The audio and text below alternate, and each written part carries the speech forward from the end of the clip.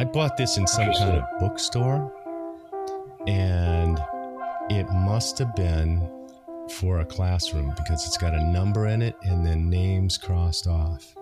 Oh, yeah. Did you buy that in the States? Or? Yeah, I can't remember. I think so. But the first date in here for Roy D. Wells is 7/17/90. I think that's the same version I got a hold of. Yeah, mine was an electronic copy because I read that it changed in like 1999. There was like an updated version. I think they even added a couple of stories. What? Which I don't... What? Yeah, which were not in the copy I this...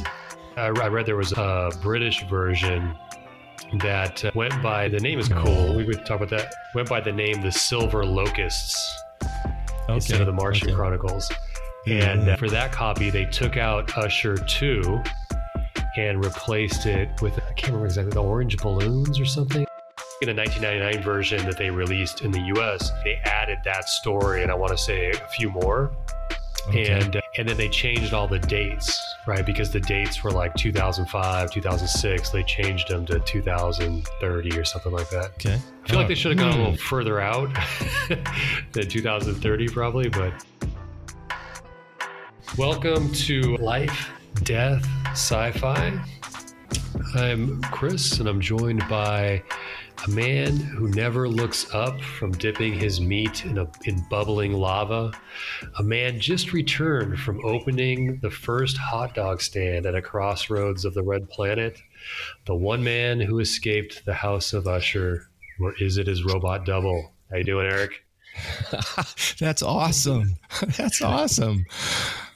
Oh, though I don't think I'd ever open up a hot dog stand, though I can understand this one. That was a special moment in the book where... That was amazing, I thought. There were many kinds of crossroads in that chapter. It was really wonderful. Yeah, there were a lot of wonderful things in this book. Everybody has to know that this is one of our beloveds. If we're going to talk about science fiction stories, this would be... in my top 10, my top 5, I don't know. I read along with this, I was reading 2 books at a time, and I read a trilogy along with this, and sci-fi. And it was interesting because the sci-fi that I was reading with it was current sci-fi, and then this was old sci-fi. That if you really think about it, can now, I guess... The Martian Chronicles could be classified as a fantasy, too. Yeah. I think people would argue with that. This is more fantasy than it is science fiction. But at the time, and we've talked about this a lot, at the time it was written, it was science fiction. With Bradbury, with this one, many sort of supernatural, fantastical elements. He's always been, I think, more of a soft sci-fi guy and more of a humanist or something. I totally agree with that. I think humanist, I think that he adds his science fiction in so well, but that's not all of what his stories are about. I guess by 1946, when did Sputnik go up? I can't remember. It was around the 50s? Yeah. I think it was later than that. I want to say late 50s, early 60s. But there were rockets around by the time he was writing the story. There were rockets around. I don't think back in the 20s, were there rockets? I guess that's something I'll have to research, but I don't think so. And I think by the time he's writing this story, he's thinking that, rockets are going to be like the airplanes of today. And I just love the way that the Rocket Summer. Yeah, that was great. And that makes sense to me. And this was written before any of the huge rockets that go off today. But he describes them making summer out of winter, melting the snow, turning the earth to glass, and quite powerful. That's a beautiful description. I'm trying to think. The rocket lay on the launching field, blowing out pink clouds of fire and oven heat.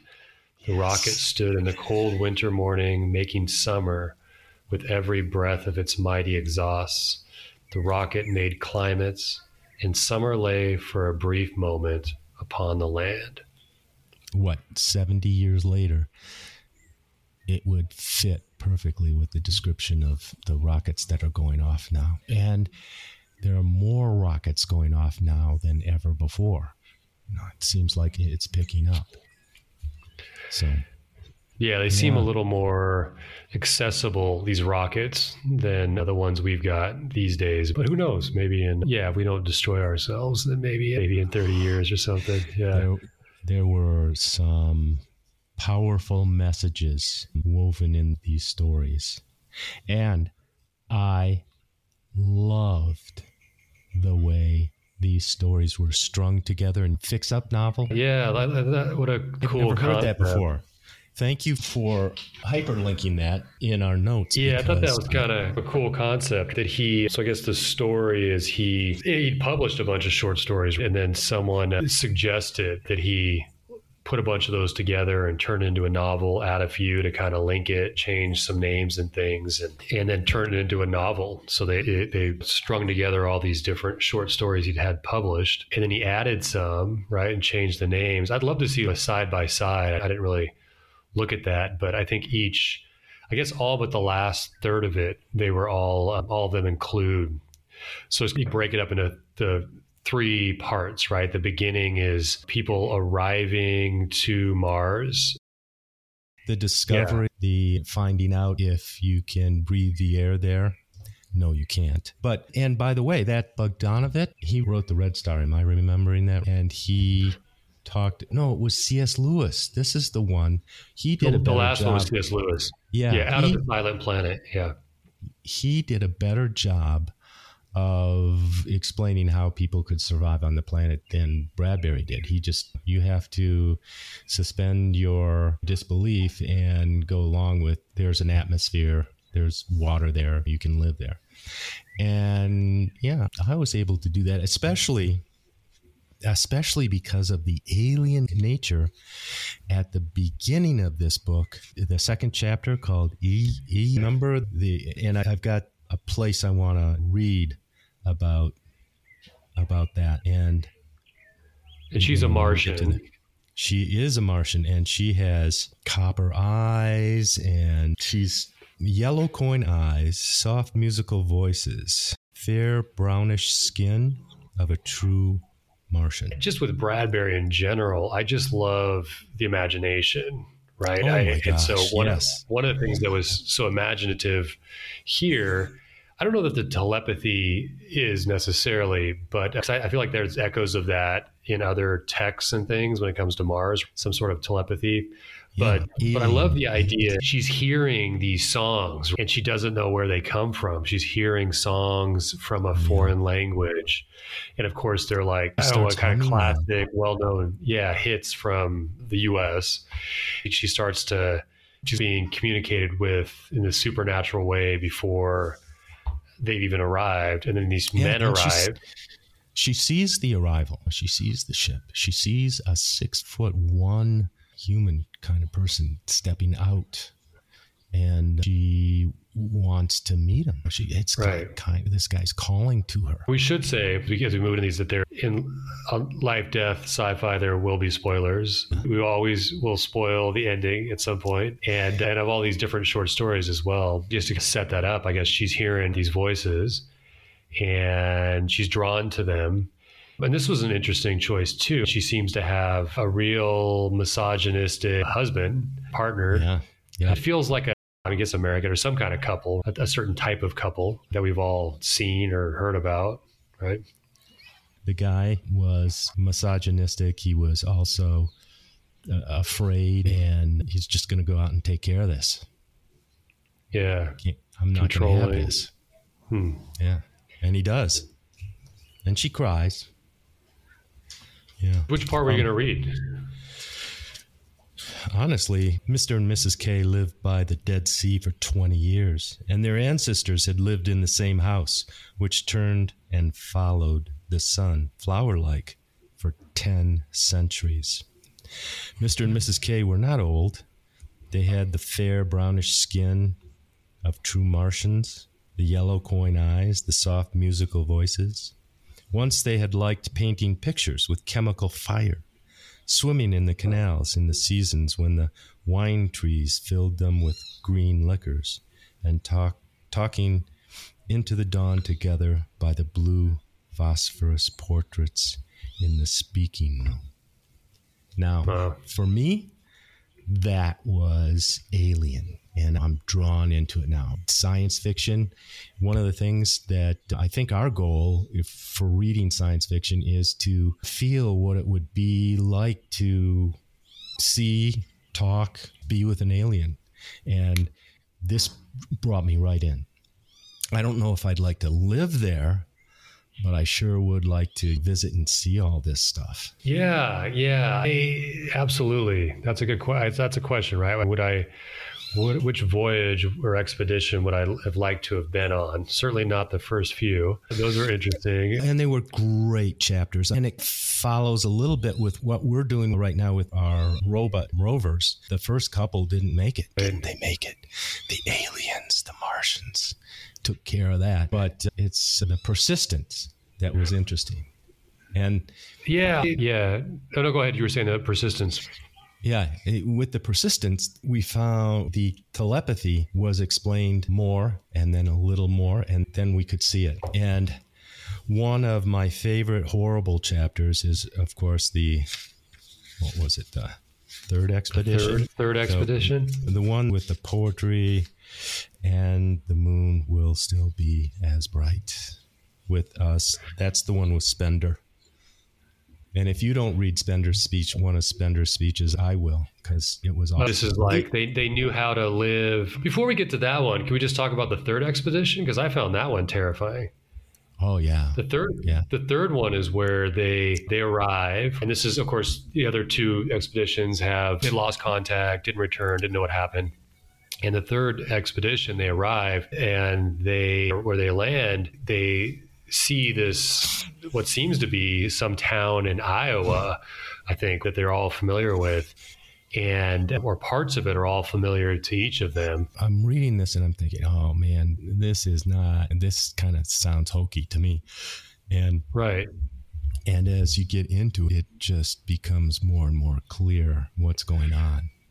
We're following this one particular character who is troubled by it and yet still is taken in because of the family that seems real. After reading it 3 times, this is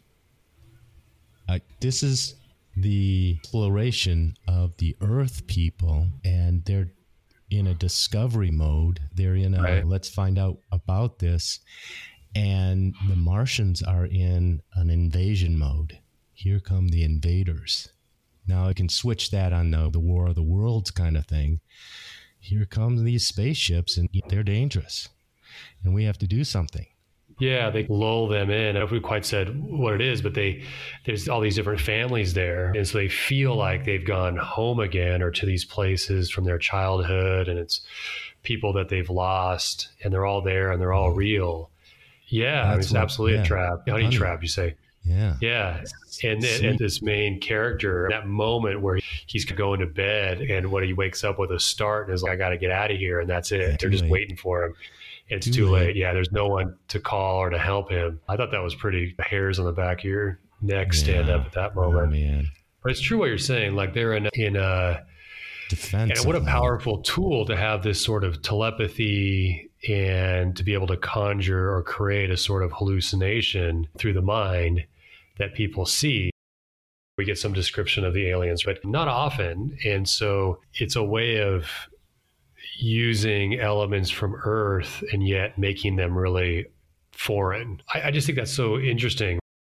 So they're exploring this foreign territory, this other planet, and yet it's familiar and unfamiliar at the same time, which is that moment of crossing borders, a sort of frontier. It speaks to that frontier theme that's happening. It's not one place or the other. That's a good point, because in the next chapter, I felt it did parallel what happened in the United States with the Native American population that was here, and it was purposefully polluted with disease. So that fourth expedition, they arrive, and we can get into that with Spender and all that, but they arrive and we go from this third expedition where the Martians are alive and well, and we just talked about, are able to stop the invasion from their perspective. Fourth expedition arrives and they're all, spoiler, dead, right? And it's from chickenpox. So not smallpox with the native, like it was with the Native Americans. This is where the fix-it might come in, because in the previous chapter, one of the crew members, the astronauts they didn't call them astronauts then, but crew members, was sick. He had something. Oh, I didn't even notice that. Yeah.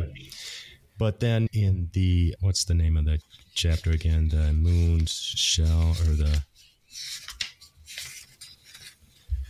Come here. And the moon be still as bright. In that chapter, right. Yes, they did say chickenpox. It was sloppy because if you're going to another planet, that you have to be careful with that kind of cross-fertilization of whatever it is. When they're all gone and the settlers do come, the little kids go into the city and they kick the leaves, the black leaves around in the houses and the streets. Those were the remains of the Martians that died there. And these little kids are playing around in the ashes of that. And I thought that was pretty creepy. Very creepy. But vivid. Yeah, overall, so many of these astronauts, they seem to lack a sensitivity, a real curiosity. They don't seem, let's say, they're neither scientists nor poets or something. They feel more conquistadors or something, right? Conquistadors, yes. Yeah. Like they're there to plant a flag, and they're there to spread their way of life, and that's it. And they're militant, right? In a lot of ways, really. Yeah. When I don't remember his name now, threw the beer bottles into the canals and just started polluting it, just like we have polluted our own earth that we have to, because we polluted it too much. And now we're doing the same thing to this. And that's, I think, where Spender just went little cuckoo. Oh, and he does mention. Okay. Spender continued. And then the other power interests coming up. The mineral men and the travel men. Do you remember what happened to Mexico when Cortez and his very fine, good friends arrived from Spain? A whole civilization destroyed by greedy, righteous bigots. History will never forgive Cortez. Spender then goes off into the hills and disappears for a while because he's, spoiler alert, he's murdered some of the crew. So he knows he has to leave. So he goes up in the hills for, I don't know, a week or two, and he starts researching what this civilization was like and how beautiful it was and how Martians had solved problems that Earth people have not figured out yet. And why couldn't we have worked with them or learned from them instead of destroyed them? I think that's what that was getting to. Right.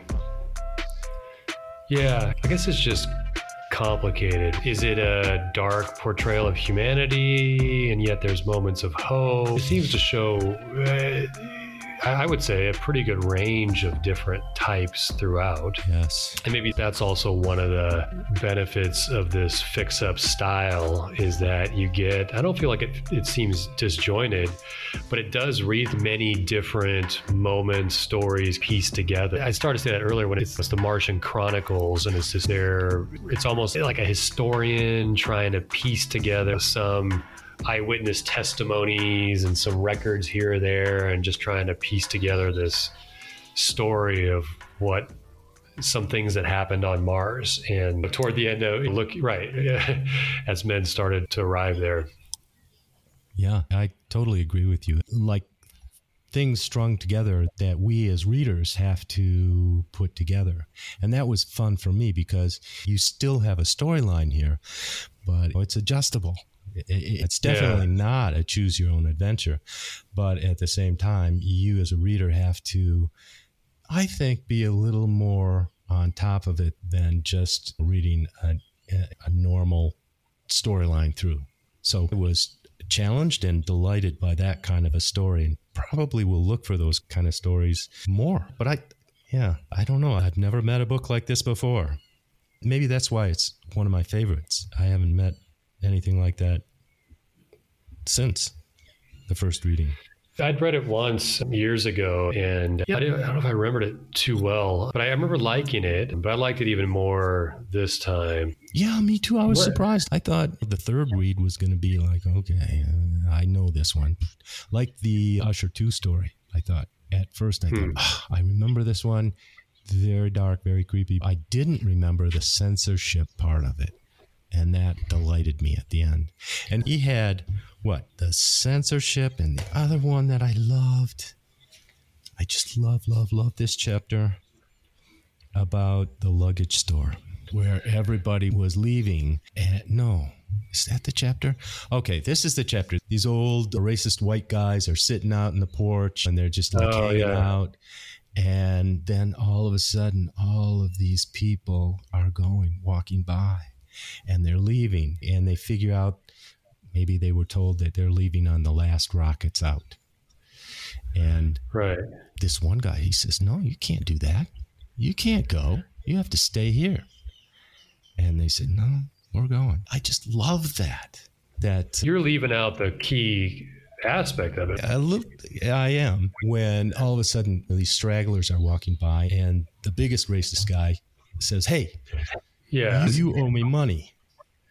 Yeah, because this is like full on kind of, there's all kinds, the N-word is in like the third line, right, of that short story. And I remember reading this, when I was rereading it this time, I kid you not, like literally the short story or vignette, I can't remember, before this one, I was saying to myself, I am such a Bradbury fan. I love Ray Bradbury. And I was like, but there's like, where's the race, right? Is there, because like Fahrenheit doesn't deal with that at all. They tried to do that with that movie interpretation, but he just doesn't deal with that sometimes. And he does in other short stories. I'm just saying, like some of his most famous science fiction works. He has stories like I See You Never is like a really famous short story of his about an immigrant that is being taken away. So I think Bradbury's sensitive to that.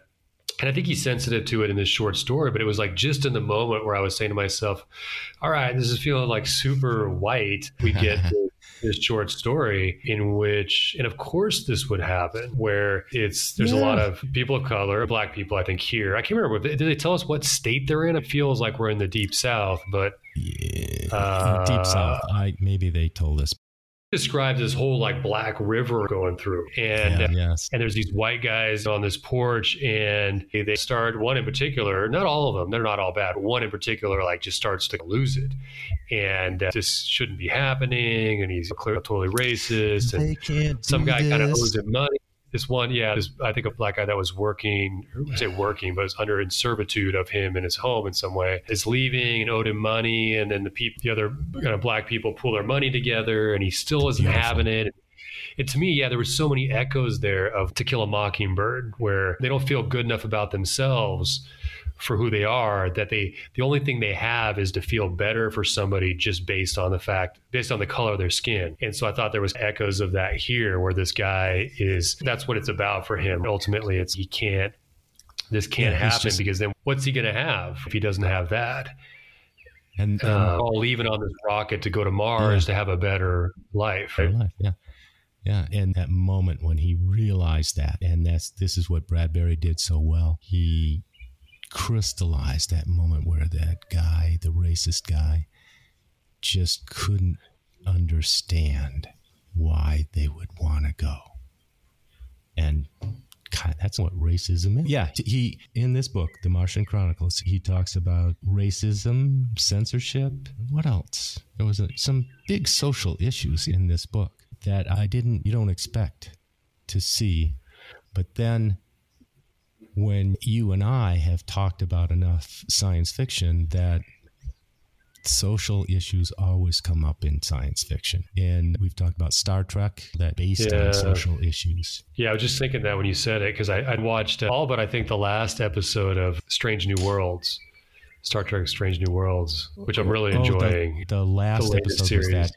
was that fanciful one with I think the one after that just came out, but I haven't watched it yet. There's another one. I watched it this morning. It was awesome. Oh, okay. It took me right back. I didn't even watch the end of the last one because I just don't like. Yeah, I had trouble with that too. I think I've always struggled with those period pieces. Mm-hmm. Yeah, Star Trek Next Generation would do that once in a while. And also the super Q person character.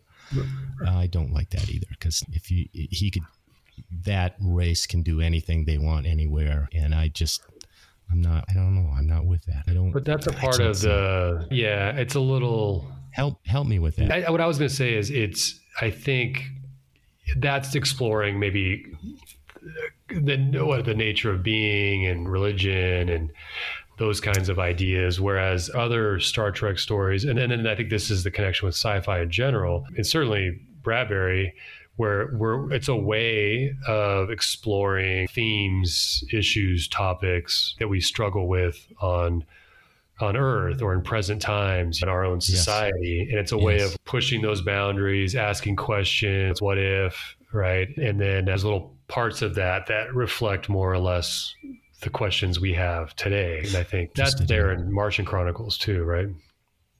Yeah. The other big social issue is war.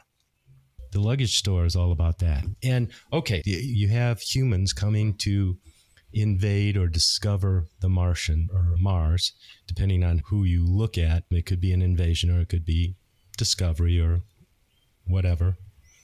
And then you've got settlement, and this settlement was pretty interesting because they were settling on top of a civilization, and that's happened on Earth too. Mexico City was built on the capital of a civilization, and they built their own civilization on top of that.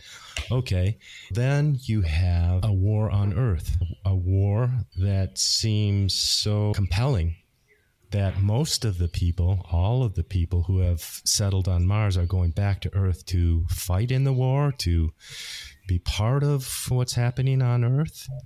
And then you have another transition period with what happens on Mars, which is beautiful in the end. That was one of my favorite parts in the end. But the beautiful part was that they were traveling back to fight, or which part? No. Okay, let me explain myself. You have the people who are going back to Earth, but then some are left on Mars. They just they didn't get the message or whatever, and then there's that transition.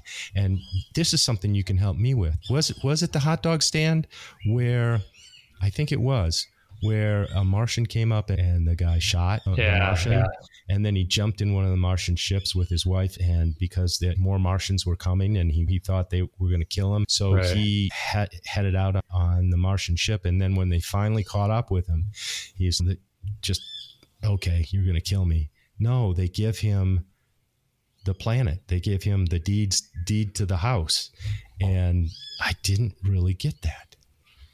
And then they just left. And he was there all alone because he can't get back to Earth plus Earth is blowing up.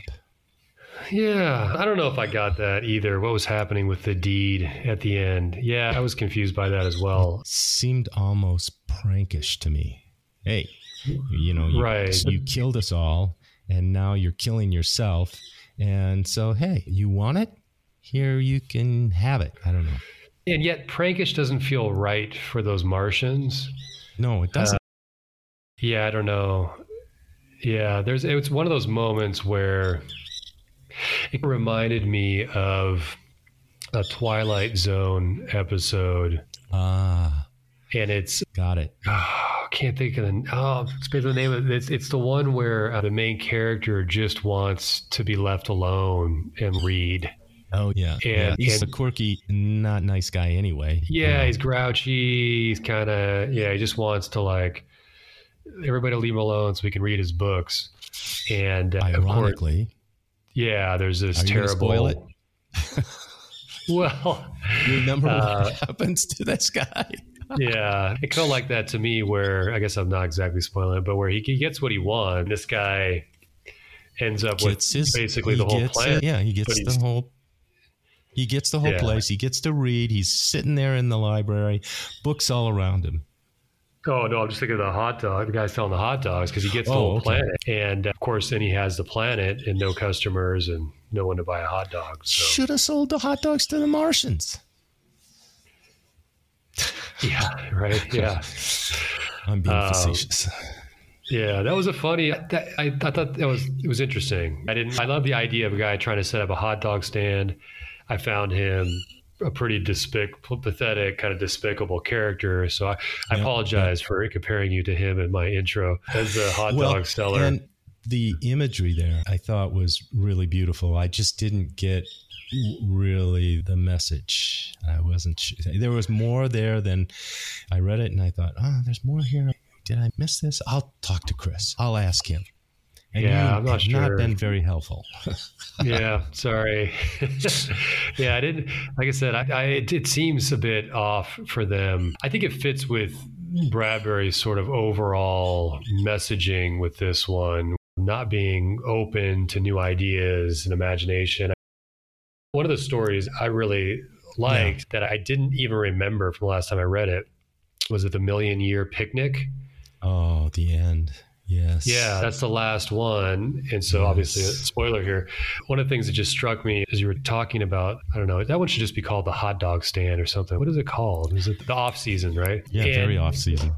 Yeah. And so this million year Nick, it's this family that's left Earth to escape. They had a feeling what was about to happen. And so they escape with their rocket. Just barely. The rocket was only made for travel between the moon and Earth. Yeah, so they somehow survived. Touristy. Yeah. They just made it to Mars and they're so happy. And what I didn't remember from the last time I read it, they had a group of people who were coming. Not very many, but a group of people. They've got all boys. Somebody's coming with their family of girls. They're going to repopulate eventually. And but the boys seem to think they're on this picnic. At least that's what they set off for.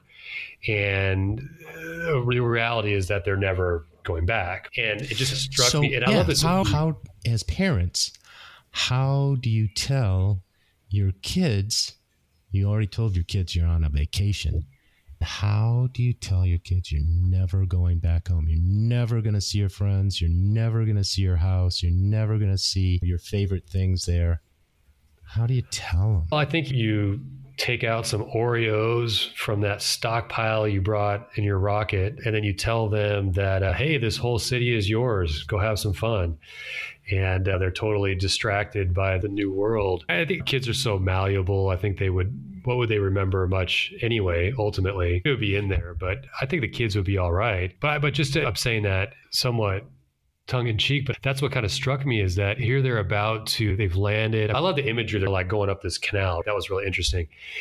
And they're choosing which city they want to be theirs. And just this whole like possessive ownership ends with somebody sort of planting a flag in a way of now this is our. And I just wonder about Bradbury doing that. It's no accident that they kind of look into this canal and they see themselves as the Martians and it's theirs. But I don't know. I guess I wonder if he intended that to be somewhat hopeful. I guess it's hopeful in the sense that the human race carries on, it seems, but I don't know that they've learned anything. And I think that's a big takeaway for me from this novel, that humans just don't seem to learn. It's the Twain quote that that history just rhymes. It doesn't repeat itself, but it rhymes. And there's a whole lot of rhyming in this novel. Yeah. Which is not terribly hopeful, but some beautiful imagery there along the way. Oh my gosh. Now, you said you had a favorite chapter. And so my might be part of your This might be part of your cocktail at the end of the show. We're in the green room now, where the food's been set up, cocktails are ready. It would be time for somebody to pull me aside and say it's time to leave if I brought this up at a cocktail party. You've had enough. This is getting dark. Martian Chronicles again. No, not the Martian Chronicles, although yeah, seriously. But no, this particular short story, because it's so horrifying and yet beautifully written to me. And this is my top Bradbury short stories, I wonder if I only list some of them off, but like top 5 for sure, maybe top 3. And it's There Will Come Soft Rains. There will come soft So that's, rains. it's August 2026. There will come soft rains. And this is with a mechanical house. Oh, yes. We've talked about this in a previous broadcast. Yeah, I think, I think that's come up. And what I didn't remember from this reading. Oh, because the main characters, they're the same names as Fahrenheit. What do you mean? Like it's isn't it like Faber or something that's in that? Is there? I thought it was. Am I misremembering that? I didn't think there were any characters. No, there was no characters, but they mentioned the names. Let me find it. Mr. Featherstone's birthday, does marriage. Yeah, I believe it. But what I didn't remember is the end of this chapter got to me a little bit. So well written. It's just so well written. Yeah, absolutely. Hey, I found that name. It's because in Fahrenheit, it's Clarice, right? The one who incites Montag. Her last name is McClellan.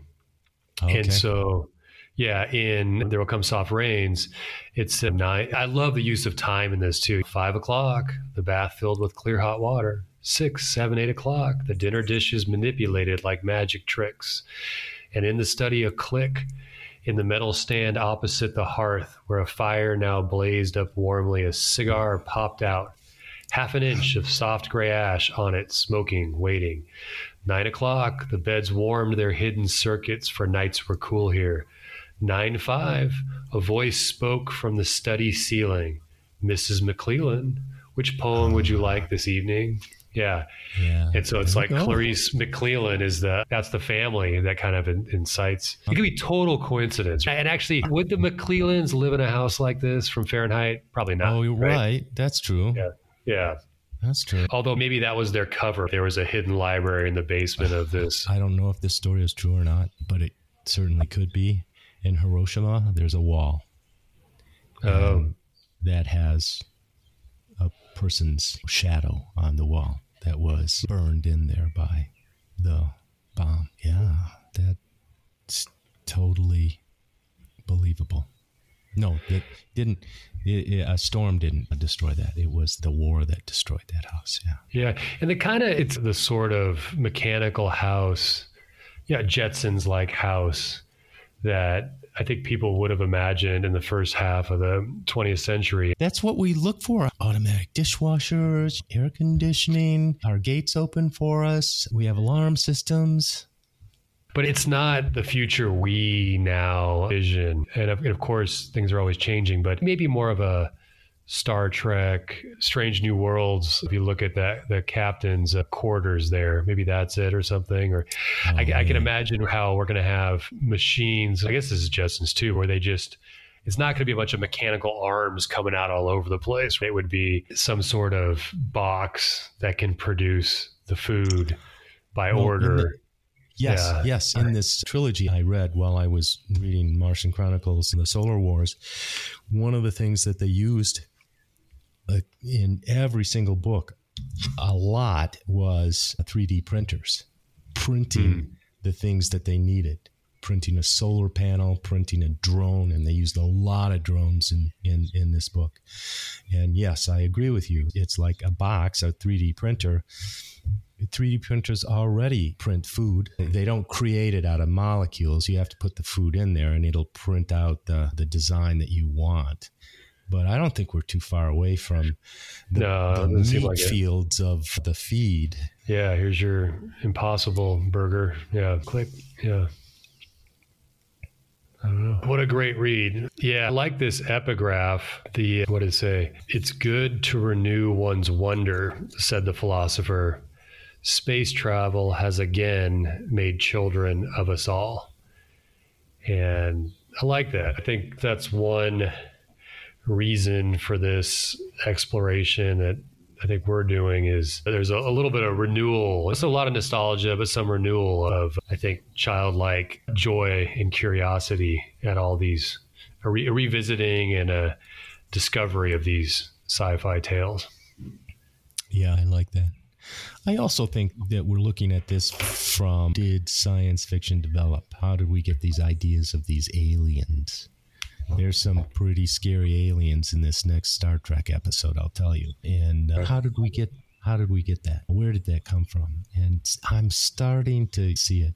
This is actually the first novel it seems different than the other Martian stories that we have read. It seems a little different. It seems impossible and also believable at the same time. How can I say that? I don't know, but in your idea of makes children of us all, it does. This story does do that.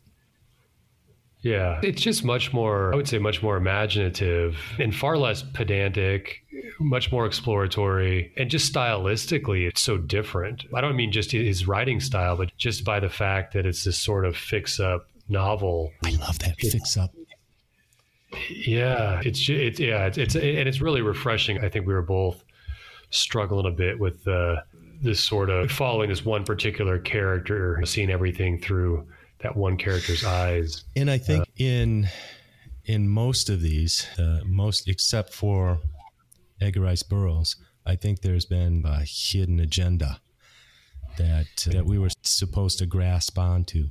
And this one, it talked about social issues and everything, but I didn't feel like it had anything that was being forced on me. Yeah, it. You don't feel like you're being lectured really much. Exactly, yeah. Because I think Ray Bradbury gave me a gift of just developing my own opinions, letting me read his story and enjoying it on my own. And there were enough surprises and delights that it kept me going. Were there any cliffhangers in this? I don't remember, but but I didn't want to put it down. The way it was put together kept me reading. Right. All right. I think next up, I feel like we got to return to a few of these, but at some point we'll make some of those connections. If we're going in the same order. It's getting better. Yeah. I'm eager. I'm just eager to get up to Kim Stanley Robinson again. But the next one on our list is Philip K. Dick's Martian Time Slip. Okay. And he's obviously, I don't know, probably on some people's Mount Rushmores of sci-fi writers. Although, people are critical of his writing a bit, not his stories, obviously, but I've read style? That. Yeah. I don't know if I've read any of his. I know I have, but he hasn't popped out. Yeah. I've read like The Man in the High Castle. Okay. Androids Dream Electric Sheep, a few. It's been a while as well. What do you think? Go for it. 1964, Martian Time Slip. Yeah. Rolling Stone says the writing is humorous, painful, awesome in its effect both on mind and heart. There are few modern novels to match it. Wow. Oh, here's a little comparison to Bradbury. Just as Ray Bradbury's Mars ignores both scientific knowledge about Mars and the colorful landscape of the planetary romance in order to create Mars that is peculiarly, can't say that, his own.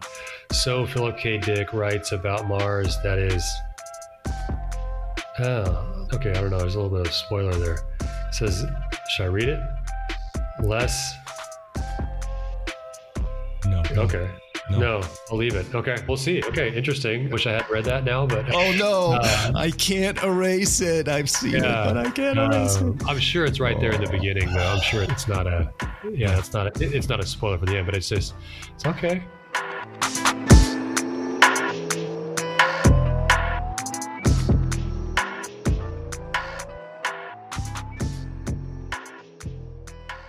Life, Death, Sci-Fi.